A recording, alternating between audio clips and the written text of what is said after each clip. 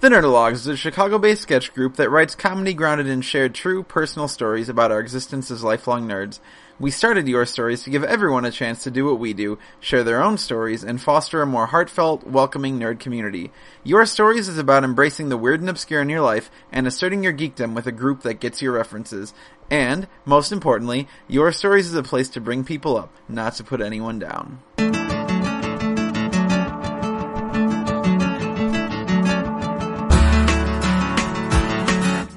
Hey everybody, my name is Eric Arno, and this is the first episode of October's The Nerdologues Presents Your Stories podcast. This month, we're looking back at the year 1993, which was indeed 20 years ago. Yes, I know, you all feel old now. I get it. Joining us this time are storytellers Kevin Reeder, Sawyer Heppes, Matthew Sudman, and Charlie Madsen, and they've all got great reflections to share on the topic. Plus, as usual, you're getting music from me, Dwight and Claire Friedman. Our next Your Stories recording is this Sunday, October 20th at the Public House Theater.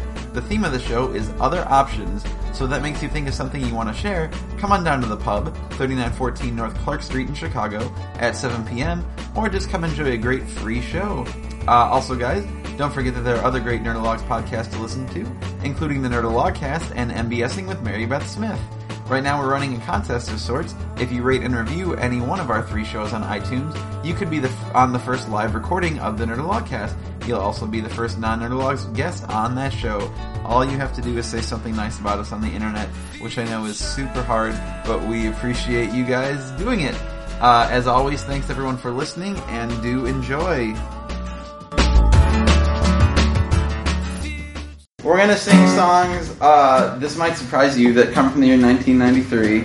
But first, we have Claire Friedman joining us, and Nerdologues members Andrew Bentley and Mary Beth Smith. The titular MBSing with Mary Beth Smith. Claire, do you want to set up what we're about to do? Yeah, so this is essentially just a reprise of the opening sketch from our sketch show last week. And just for the setup, so we don't have to act out the beginning, imagine, if you will, that we are in a modern-day BuzzFeed office with a microphone, and a girl has just been instructed to write a BuzzFeed-esque listicle about the year 1993 in which she was born. And there is an audience participation part, and we'll try to indicate when you're supposed to sing, but you'll pick it up. Dwight's in charge of that. The line is, these are all the things we know from 1993. Okay, now that you've been properly briefed, let's do this.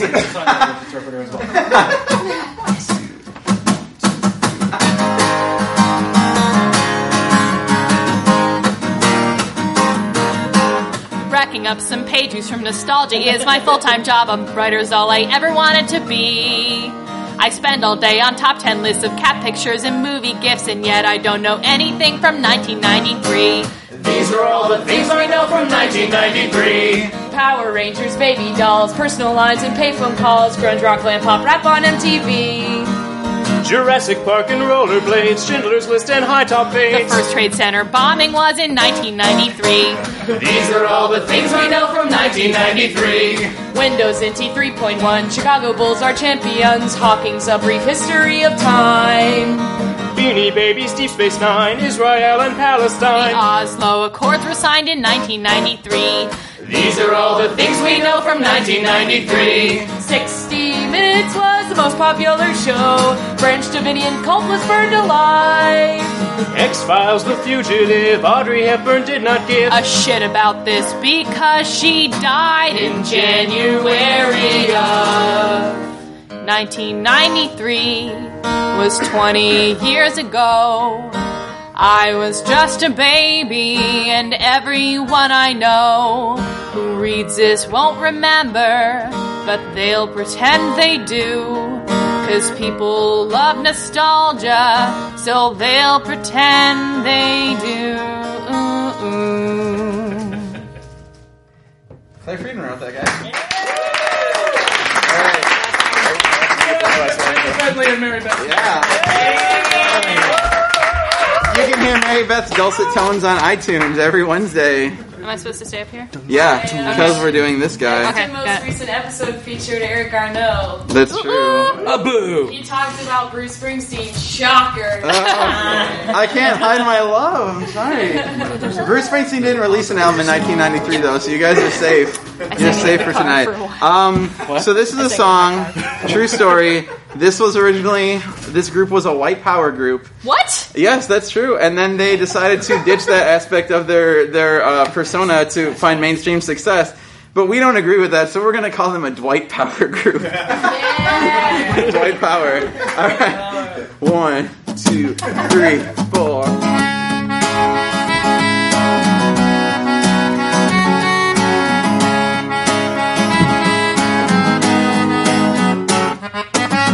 She leads a lonely life. She leads a lonely life.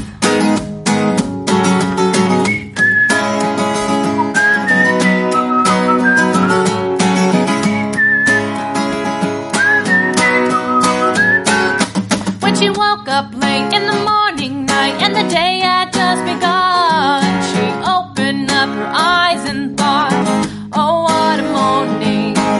It's not a day for work, it's a day for catching tan, just laying on the beach and having fun. She's going to get you. All that she wants is another baby. She'll be gone tomorrow, boy. All that she wants is another baby. Whoa. All that she wants is another baby. She's gone tomorrow, boy. All that she wants is another baby. Yeah.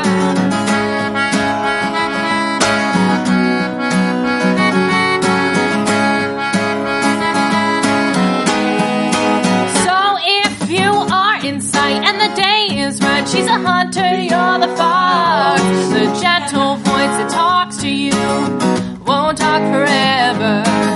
It is a night for passion, but the morning means goodbye. Beware of what is flashing in her eyes. She's going to get you. All that she wants is another baby. She's gone tomorrow, boy. All that she wants is another baby.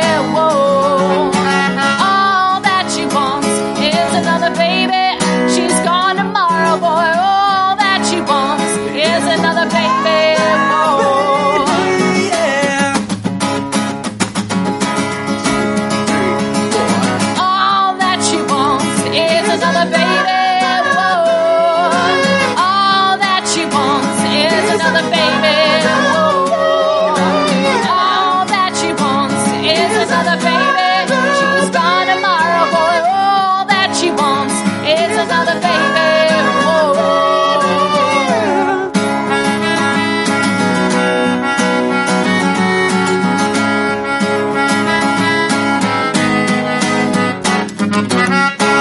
Dwight Power. Ace of Base.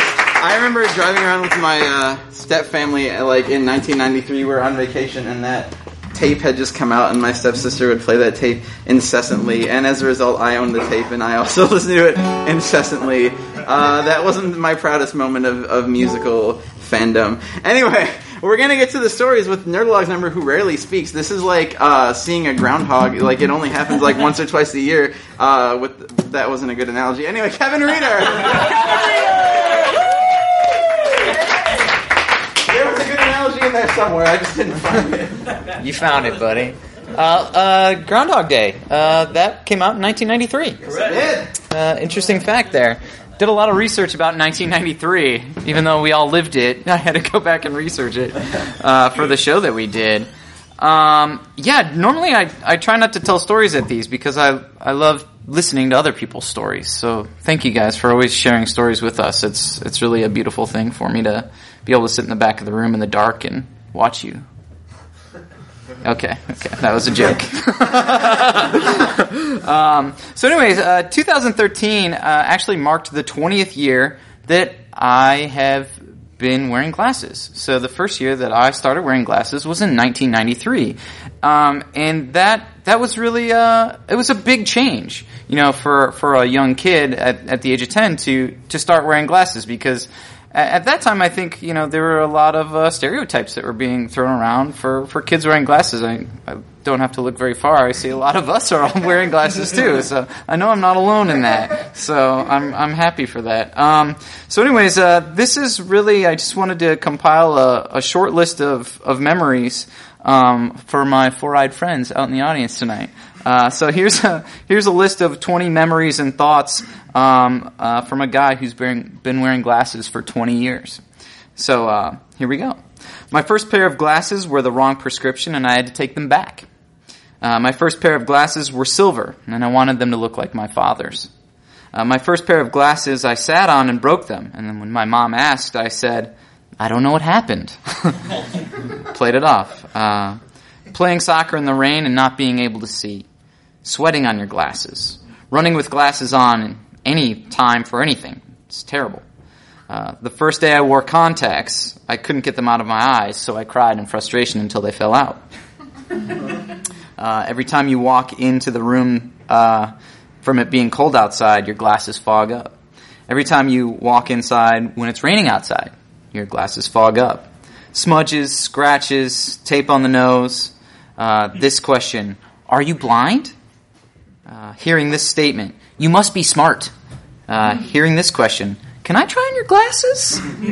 No, get out of here. Clip-on sunglasses.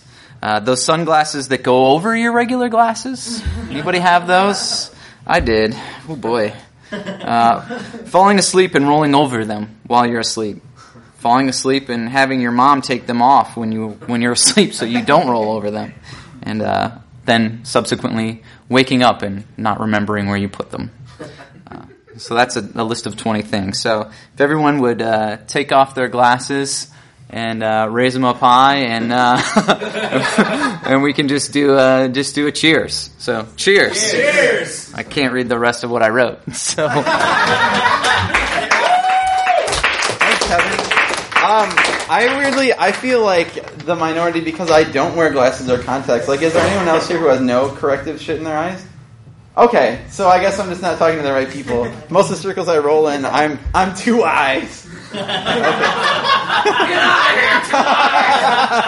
Anyway, so coming up next, we have a regular storyteller and a great dude. He also hosts a podcast called OC Dweeb that I was just on. Talking about my favorite Marvel graphic novel. It's called God Loves, Man Kills. It's super good. Anyway, Sawyer Heppes. Yeah. Speaking of Dwight Power, God Love Man Kills is very relevant too. FYI, I was going to dress this way anyways. It's fall weather, so everyone dressed like they're in the 90s in the fall, and I feel the need to also turn my seat around like AC Slater when I'm dressed in 90s gear. Okay, so mine is actually going to be a little bit of a call response. I was hoping there's going to be a lot more people here, so hopefully this will still work. But I, instead of limiting myself to 1993, have opened myself up to the entire decade of the 90s for those of us who were born in the 80s and raised in the 90s. So this is going to be a little bit of like a Jeff Foxworthy bit here. If I'm going to say it, and then the response will be born in the 80s, raised in the 90s. If you're doing a call and response for a comedy bit, you were born in the 80s and raised in the 90s. Turns out Jeff Foxworthy's job is not that hard. If you participated in Book It, you were born in the 80s and raised in the 90s. If you had one or more parties at Chuck E. Cheese, DZ Discovery Zone, or some sort of laser tag event, you were born in the 80s and raised in the 90s. If you drove a Power Wheels, you were born in the 80s and raised in the 90s. If you read Goosebumps, Boxcar Kids, Animorphs, and American Girl Doll Adventures, you were born in the 80s and raised in the 90s. Someone's definitely born then. If you had an American Girl doll, you were born in the 80s and raised in the 90s.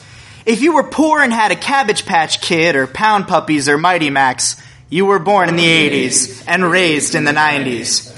If you had an orange video cassette, you were born in the 80s and raised in the 90s.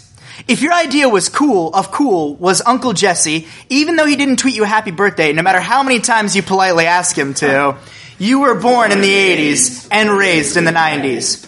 If your frame of reference for old sitcoms was Nick at Night, You were born in the 80s and raised in the 90s. If you felt old once you found out Fresh Prince was on Nick at Night, you were born in the 80s and raised in the 90s. Is that true? Yeah.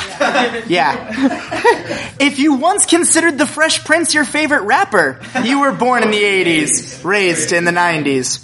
If pies and or slime were considered a comedic staple in your funny diet, you were born in the 80s and raised in the 90s. If your TV hosts were Mike O'Malley, Summer Sanders, Mark Summers, and Stick Stickley, you were born in the 80s and raised in the 90s. If you know what the agricrag or the pie pod is, you were born in the 80s and raised in the 90s. If you'd like to take the physical challenge, you were born in the 80s and raised in the 90s. If someone sings, "You're all I've ever wanted," and people respond, "You're all I ever needed," apparently not. You were born in the 80s and raised in the 90s. If you wore neon sunglasses, you were born in the 80s and raised in the 90s. If you owned a Game Boy or a Sega Game Gear and all its accessories, you were born in the 80s and raised in the 90s. If you think TGIF was the best television lineup of all time, you were born in the 80s and raised in the 90s. If you wished Mr. Feeney was your mentor, Sean Hunter was your best friend, Topanga was your girlfriend, and felt a kindred spirit with Corey Matthews, you were born in the 80s and raised in the 90s. Here's a big one. If you watched Tiny Toons, Bobby's World, Tailspin, Doug, Ren and Stimpy, Darkwing Duck, Tasmania, Rugrats, Batman the Animated Series, X-Men the Animated Series, SWAT Cats, Animaniacs, Bonkers, Beavis and Butthead, Two Stupid Dogs, Rocko's Modern Life, Adventures of Sonic the Hedgehog, The Critic, Gargoyle, Space Ghost, Coast to Coast, Spider-Man, Reboot, All Real Monsters, The Tick, Pinky and the Brain, Freakazoid, Captain Planet, Cow and Chicken, Road Rovers, Dexter's Lab, Hey Arnold, Arthur, Superman, Angry Beavers, Johnny Bravo, Daria, King of the Hill, South Park, Hysteria, Powerpuff Girls, Courage the Cowardly Dog, Ed, Edd and Eddy, Home Movies, SpongeBob SquarePants, Batman Beyond, Rocket Power, Family Guy, Futurama, Pokemon, Dragon Ball Z, Mega Man, Fantastic Four, Addams Family the Animated Series, Beetlejuice the Animated Series, Digimon, Digital Monsters, Eat the Cat, Pirates of Darkwater, The Simpsons, Captain Planet, Biker Mice from Mars, just to name a few. You were born in the 80s and raised in the 90s. Thank you guys.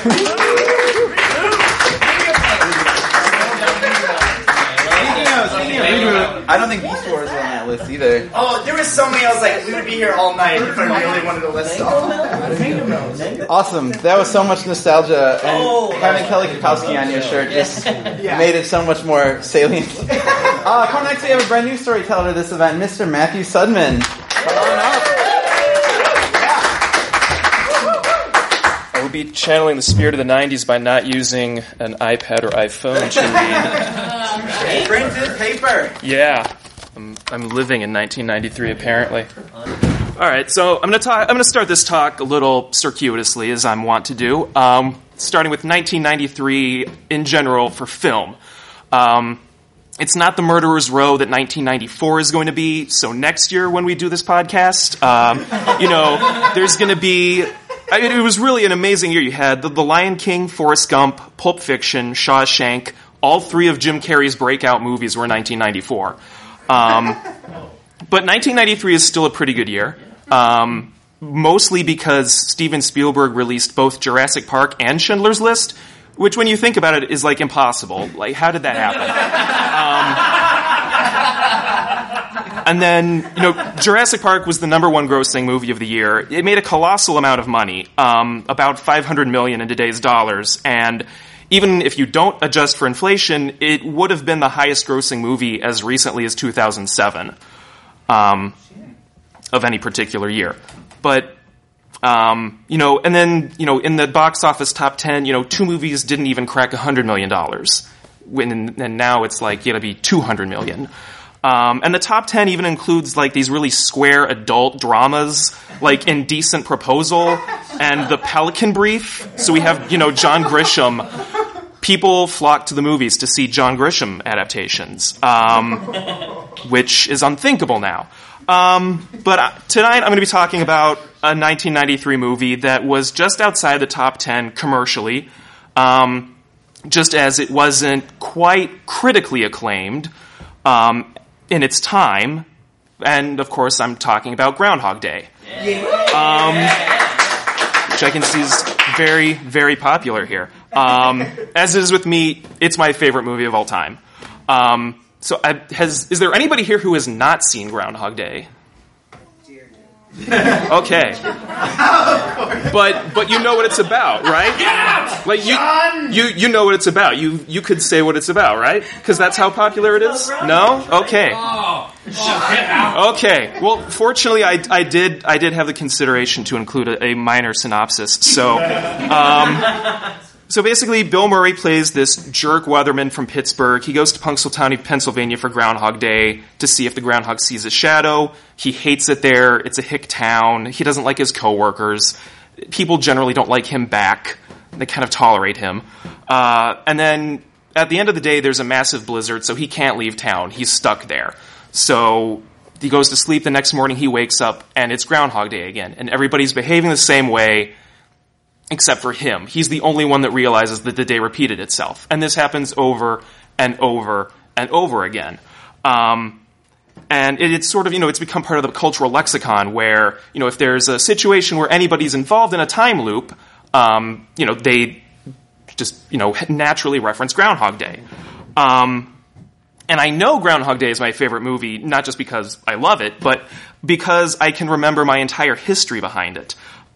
Which would actually take place in 1994, but it's still a 1993 movie.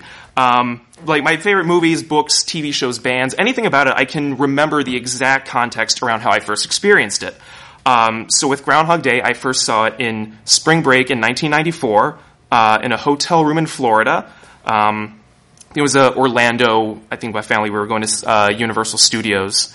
We didn't have cable at the time, so hotels were kind of like my one access to cable television, and then HBO, which would be like a really big deal because, the premium channels. And Groundhog Day was on, and so we all decided to watch it because none of my family had seen it before. We could have rented it earlier from the video store earlier in the year, but instead I had chosen to rent Surf Ninjas instead.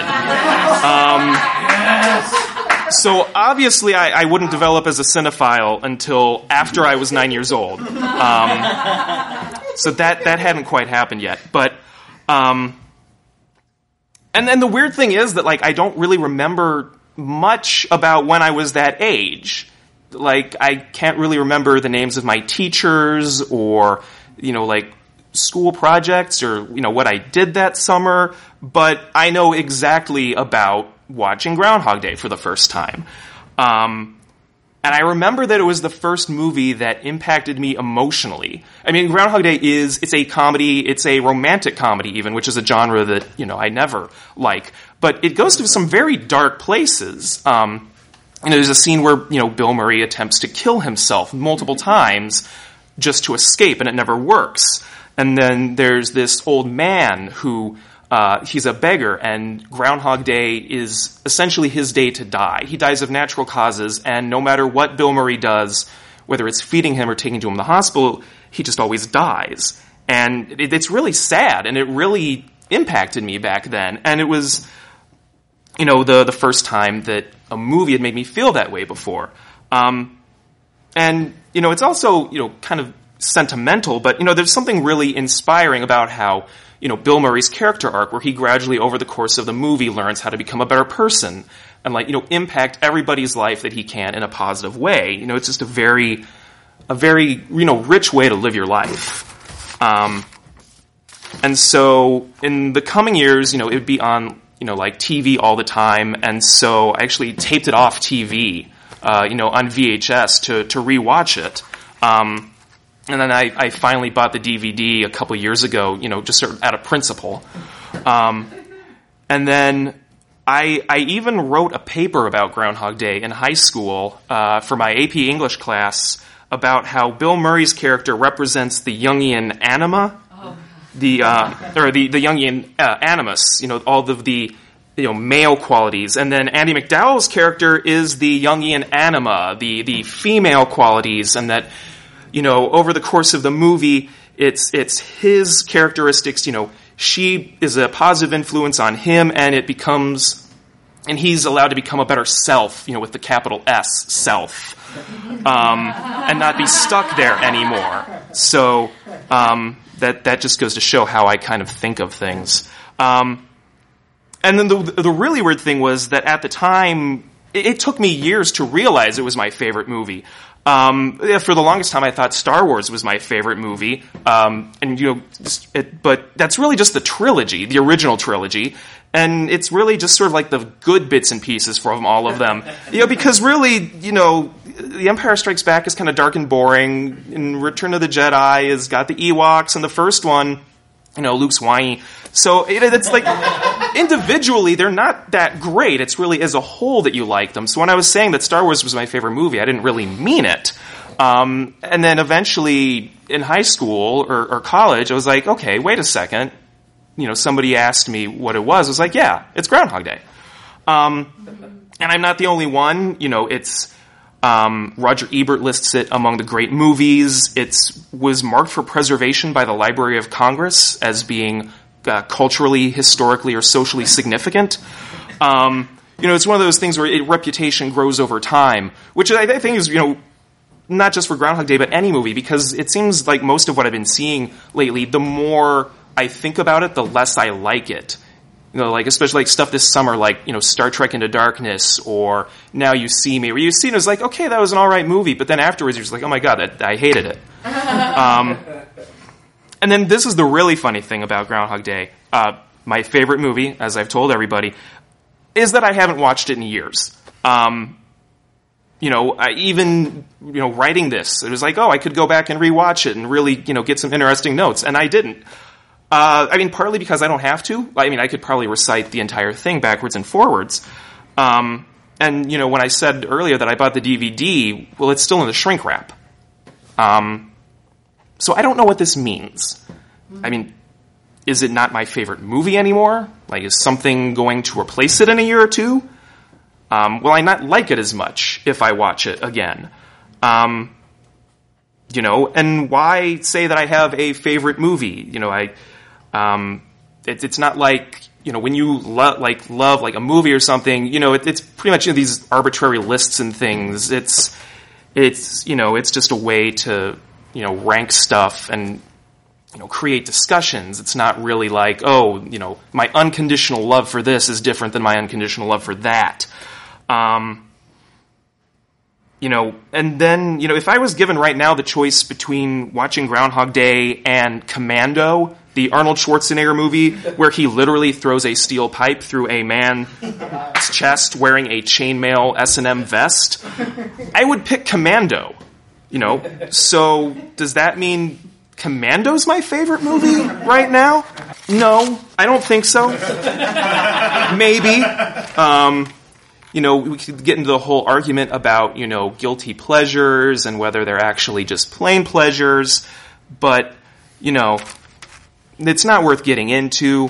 And then even, about movies themselves, like lately, there's just so much good TV out there. That's what I've been watching, and I can think like, any, Breaking Bad or The Wire or Mad Men, like all of these things, like I've pretty much enjoyed more than most movies I've seen lately. So, as I was thinking about, Groundhog Day and my favorite movie, you get to this not existential dilemma, but just sort of like, well, are my tastes and choices changing irrefutably? But in the long run, no. I think Groundhog is going to stay my favorite movie, at least for a while, and if it's not, that's fine. Because, I've kind of lived with it. It's been part of my life, and it means something to me in the sense that I can recount, my personal history, and that, the weird thing about me is, if I'm obviously, comparing it to these, weird psychological things, the way that I express appreciation for something is to dissect it and look at all of its parts and really analyze it. And, just how, when we're thinking about, art and stories, when you're creating your own stories around that, I think you've got something special. And so, Groundhog Day, my favorite movie. That is a great movie. I'm not surprised that Hannah's was the hand that won. It's okay. She was only 2 in 1993, guys. No, I was 3. Oh, I'm so sorry. It's so appropriate that the next storyteller is next, because a couple months ago, Charlie Madsen told a great story about movies in 1999. So, Charlie, before you come up, what's your opinion of 93 in movies? It's a good year, but I mean, I think you can. I agree with him that 94 is a murderer's row of that era. Accord! Charlie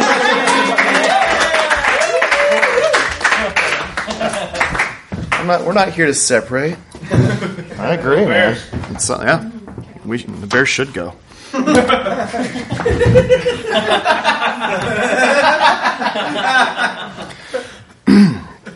Hi, guys. So over the Labor Day weekend, I went to Fresno, California to spend time with my lovely mother and my sharp but still 97-year-old grandmother. I went because it's important for me to see family, and 90% of my family lives in Alaska, so I gotta see somebody. And again, she's 97, so I don't care about science. She's not gonna be around that long. Lovely lady, though. Very smart. She's funny. I went, and yes, I told you why I went. It was good to get away from the city, eat fresh produce, and relax, but the real reason I went there, to be completely honest, was for the swimming pool. I had to go swimming. I needed to go swimming, not at Fullerton Beach, and not to rent a room at the Hyatt and use their Hyatt guest pool. No, I needed to swim in a quiet, private, clean body of water because I had to find myself. People who know me have heard my joke. 8 years old was the highlight for me, and it has all been downhill ever since. It's supposed to garner a laugh. It obviously... But it actually is kind of true. Yeah, in spite of all the positive things in my life, and I have a good life, I still pine for being 8 years old. And I don't know who I was before I was 8 years old, but I've been this person ever since. It's when my personality actually surfaced, and choices and opinions became real. The world just felt so much richer at that time, and that year, in the 3rd grade, we had to draw the jobs that we wanted to be when we grew up. And I drew a line down the middle of the 11 by 17 paper. And on the left side was a stand-up comedian in front of a large theater wearing a yellow suit and a straw boater hat. Because that's what comedians dressed like in my mind. And on the right side, it was a movie poster for the action film I was starring in. And I was a detective in an alleyway, and there was a xenomorph pouncing down upon me. So, living the dream, guys. They really do come true. No, in this time, I found my persona, and I turned 8 in June 1992. But in my mind, it's always been 93, just because that was at least half of it, really. I mean, 1993 was just an amazing year for me mentally, and I always look so positively about it. And like, as I'm sitting in this pool all weekend on Labor Day, I kept thinking about that summer. And it all sort of blends together. So if things are from 92 and 93, I don't care because it's all the same. Like the Aladdin soundtrack I have on cassette and listen to nonstop, X-Men on Fox Kids, Jurassic Park, and Saturday Night Live Season 18, starring Dana Carvey, Chris Farley, Phil Hartman, Mike Myers, Kevin Nealon, Chris Rock, Rob Schneider, Julia Sweeney, Ellen Cleghorn, Melanie Hutzel, Tim Meadows, Adam Sandler, and David Spade. But best of all, in summertime we got to visit Grandma in California and spend hours in her pool. And 1994 was actually the last time that I swam there. So naturally, as I lay in a floaty bed, buzzed on the Manhattans my mom made me, I felt like an 8-year-old again. We drank a lot when we were young. And I just sat there and entrenching myself in the water, and it's like it shed my cynical adult armor I spent years carrying around, and I just got to be me, myself again. Now, I believe there are 2 types of nostalgia. There's private nostalgia, and then there's shared nostalgia. And these moments in the pool and in my grandmother's house, they're all inner private nostalgia and, sense memory. Things that make me feel a certain way, and no matter how much emotional honesty I put into my story tonight, it will only mean this thing to me. Other people may empathize, but they will never feel the same way I felt in these moments, obviously. And that's okay. Some parts of your life will only be valuable to you. You have to cherish that And you can add only so many filters on Instagram, but people won't be able to smell the corduroy jacket your dad wore or know how it made you feel. That's always going to be yours. So James Cameron's Aliens will always remind me of the first night I watched it, August 27th, 1993. I know this date because my dad brought home Aliens on VHS, a liter of root beer, and a carton of ice cream because Mom was out of town and we were going to have a boys' night with an R-rated film. Now, I know this date specifically because my brother and I told my dad that we didn't want to watch Aliens. We wanted to watch the premiere of Briscoe County Jr.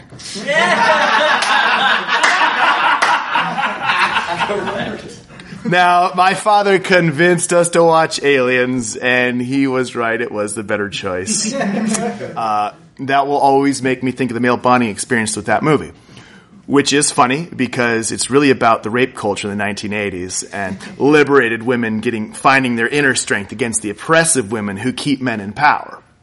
I mean, that's a story for another time, but needless to say, the alien queen is Nancy Reagan.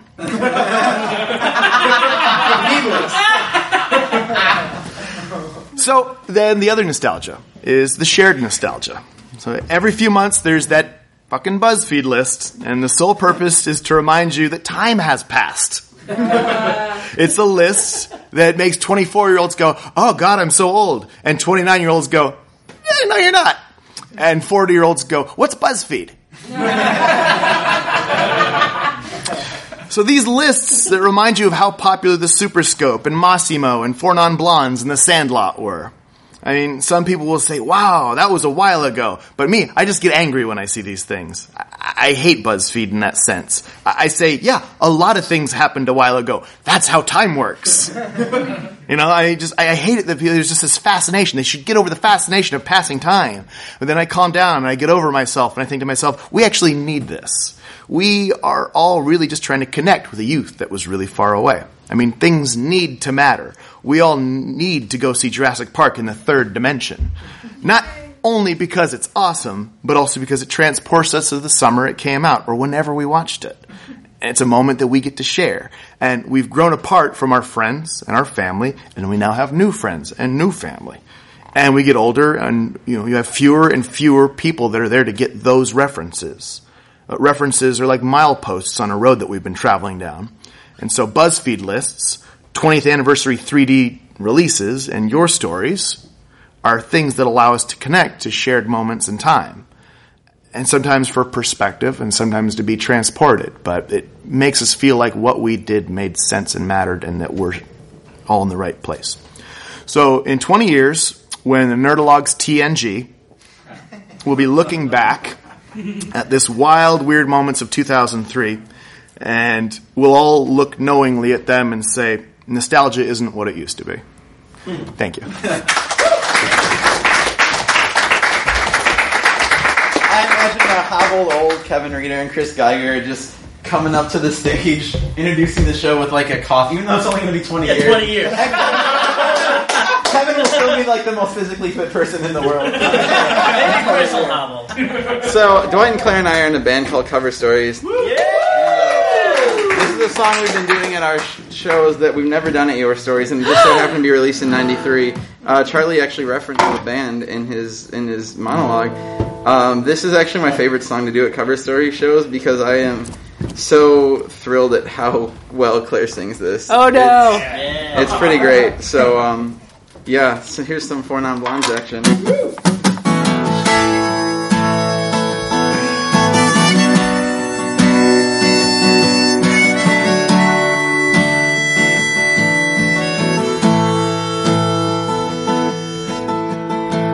Years I'm alive here still, trying to get up that great big hill of hope for a destination. And I realized quickly, and I knew I would, that this world's made up of this brother I would have been, for whatever that means. And so I cry sometimes when I'm lying in bed, just to get over what's in my head, and I'm feeling a little peculiar. And so I wake in the morning and I step outside and I take a deep breath and I get real high and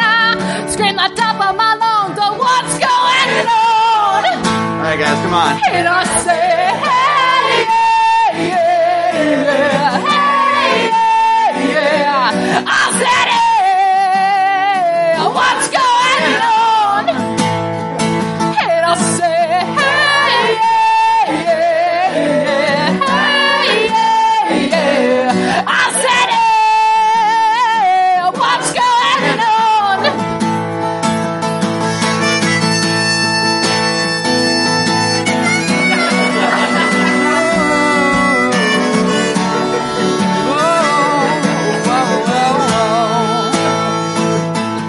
And I try. Oh my God, do I try? I try all the time. It's institution.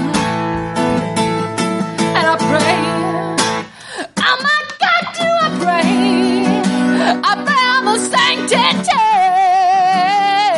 for revolution. And I cry sometimes when I'm lying in bed just to get all of what's in my head, and I'm feeling a little peculiar. And so I wake in the morning and I step outside and I take a deep breath and I get real high and I scream the top of my lungs, what's going on? And I say, hey, yeah, yeah, yeah, hey, yeah, yeah. I said, hey, what's going on? And I'll say, hey, yeah, yeah, yeah, hey, yeah, hey, yeah. I said, hey, what's going on?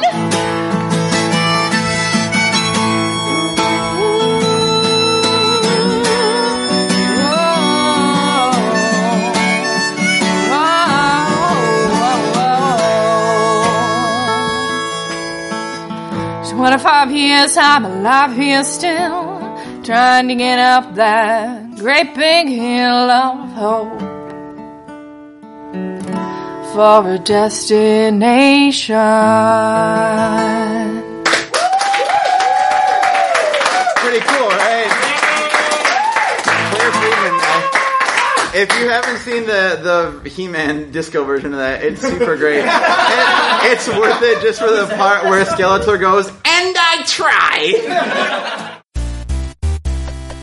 This has been a Nerdologues production. For more on the Nerdologues and our shows, please go to www.nerdologues.com.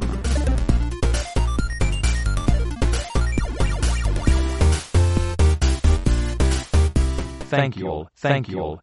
I am GrabBot23548X.